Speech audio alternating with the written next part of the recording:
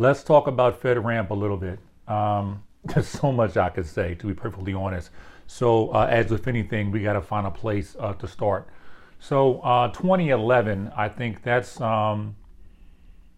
when this whole saga started. It's fairly easy to understand how the need for this or desire or whatever the word you want to use for this came into being, and that is that cybersecurity is becoming very, very important, increasingly more and more important as the years go on. And at that time, they had, in 2011, they recognized that, yeah, this is a big deal. It's going to be a big deal, especially with the growing popularity of cloud service offerings, right? So with cloud service offerings, let's do a cloud computing 101 lesson. They generally group them into three types of service models, and that is the infrastructure as a service, that's platform as a service, and software as a service. So all these can be authorized through FedRAMP. Okay, so I guess you want to know what FedRAMP is, right? You know what has something to do with security. So it's an acronym, Federal Risk and Authorization Management Program. So that gives federal agencies the green light to use certain cloud service offerings. They have been proven to be secure, and there are three different levels, what they call impact levels. And by impact, that means if there is some data breach of that data, what is the potential impact? So there's low, medium, and high. Obviously, high impact data that deals with the most sensitive of the data that is categorized within these three levels. So that's generally things like financial institutes, financial systems. They are health systems, emergency services. I mean, things of that nature. That if the data is hacked, somebody could die. It could be some really severe consequences. What they call adverse effects. It could be pretty severe if there was a data breach of this particular data. So they categorize it in such, and as you may guess, the higher the impact level, the harder the authorization process. So if for example, if you're authorized at the high level, then yeah, you're going to be authorized at the medium level. That's, you already know that, right? So I think a better way to understand this is, through an example. I like examples. Probably the leader in terms of cloud service providers that are getting service offerings authorized is Amazon Web Services. And I know there's a cloud war going on, and people who use this cloud don't like this cloud, and so on and so forth. But we're just talking about FedRAMP. And, the numbers are the numbers. I mean, Amazon has done an incredible job of authorizing the services that they have. Now, with that, given we now have an example, Amazon essentially has, and this within the United States is all we're talking about here, because this is the United States federal government. They have two, I'll just say clouds. And one is called the AWS Gov Cloud, other is just the East-West. So this helps you categorize Amazon services, because see, the Gov Cloud, that's a high impact level, a FedRAMP high impact level. Whatever is authorized on the moderate impact level, that's going to be associated with the East-West cloud. So that gives you an idea. So we know Amazon Web Services, they have dozens of probably hundreds at this point. I mean, probably know probably about it. They have hundreds of cloud service offerings. They have dozens of them that they've been able to get authorized. They can get a dozen or two authorized in a year. It was probably an announcement February of last year where they got 15 authorized, including things like AWS Kendra, which is like their intelligence search engine that utilizes machine learning.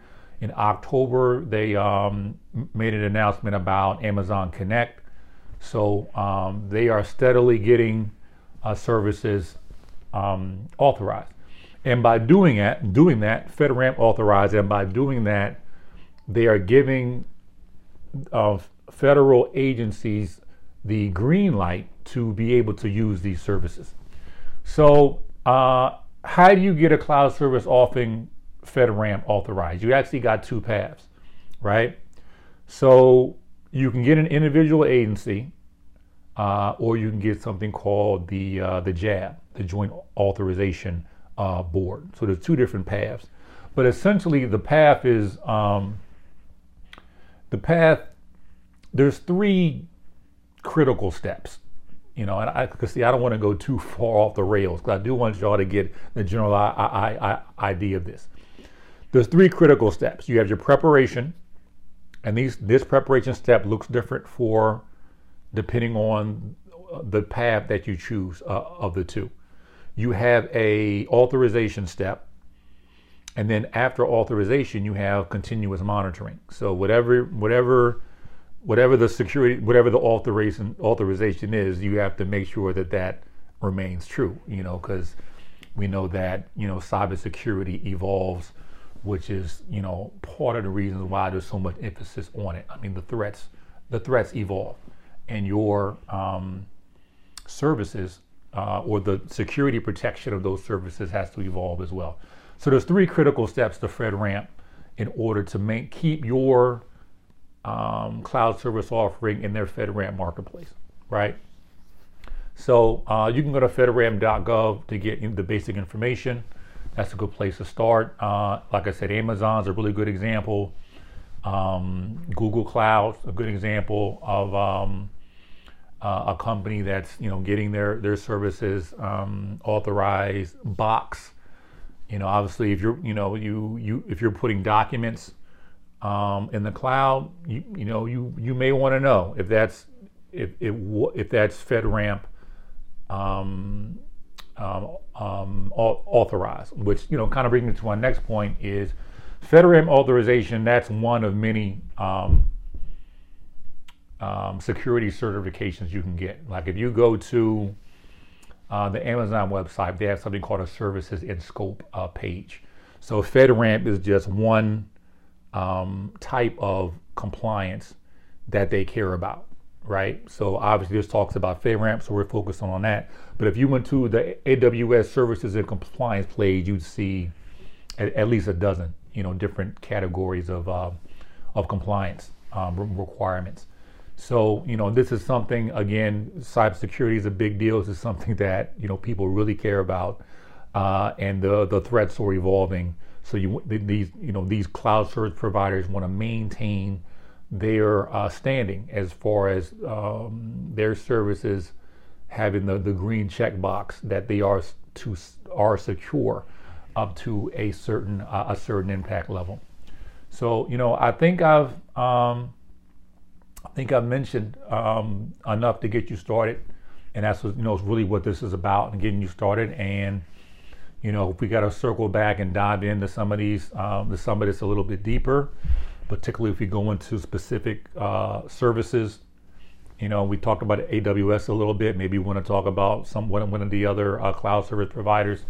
Then we can do that, or talk about a different security certification altogether.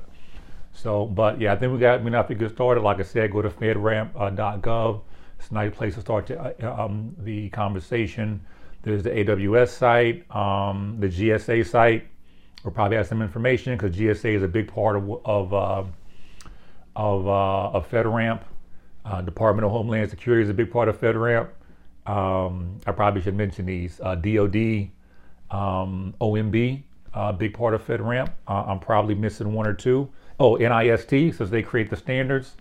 So it's probably about 5 or 6 agencies And the emphasis is on the CIOs of these agencies, the chief information officers, that work together. Yes, that does happen sometimes in the U.S. government. They do work together to come up with these standards and in these ways of categorizing these technologies and looking at security controls, etc. But yeah, I mean, they just dig into it, dig into FISMA, that Modernization Act. I mean, dig into all that. And like I said, if we need to circle back on some of this stuff to dive in a little bit deeper, we definitely will. But right now, just get more information on FedRAMP. Visit the FedRAMP marketplace. I think that'll be good, a good start for you. But anyhow, as always, thank you for stopping by. Click the like button or click the subscribe button to help me out, keep the content flowing. We'll talk a little bit later. Peace.